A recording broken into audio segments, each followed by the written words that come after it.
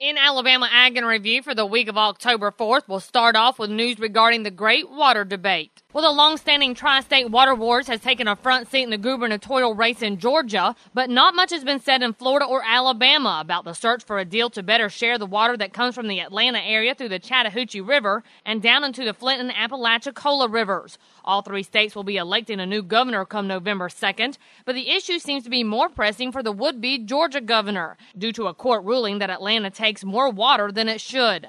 The states have until 2012 to come up with a water sharing agreement, or the water allocations for each state will revert to 1970 levels, halfway through the new governor's first terms. The three current state leaders have met on numerous past occasions in an attempt to resolve the disputes, but are not likely to meet again before leadership changes hands. The new governors are expected to continue the conversations. However, we will have to wait and see who it is conversing and what their opinion is on the matter. And as we turn our attention to livestock, Randall Wiseman has this report on the dairy industry. Since the beginning of 2010, the numbers of milk cows have been increasing each month.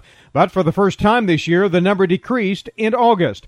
But USDA livestock analyst Cheryl Shagum said even though herd numbers are down about 10,000 head from this time last year, those cows are still producing, as milk production is up 3%. We did add about 50 pounds per cow from 2009 to give us about 1,768 pounds per cow. And due to these numbers, World Outlook Board Chair Jerry Bangy said milk producers can expect slightly better production prospects for the rest of this year on into next. 2010, we expect production to be 192.7 billion pounds. That's an increase of 700 million pounds. And for 2011, we're looking at 196.2, an increase of 1.7 billion pounds. He said next year they actually expect milk cow numbers to be up 0.4%.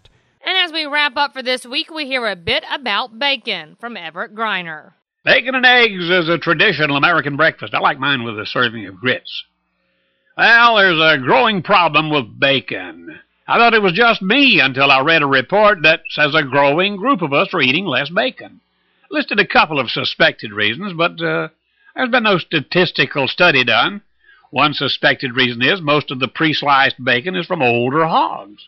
The short, wide strips of bacon are hard to find. It's mostly long, narrow strips that are difficult to cook, and they don't have the flavor it once had. And unlike beef, chicken, and other cuts of pork, it's packaged so you can't see what you're getting until you get it home and take the wrap off. Okay, what we need is a study. We do studies on everything else. Let's find out why people are eating more sausage and less bacon. And remember, you can find these stories along with all the week's Southeast AgNet reports on our website at southeastagnet.com. I'm Julie McPeak with Southeast AgNet's podcast.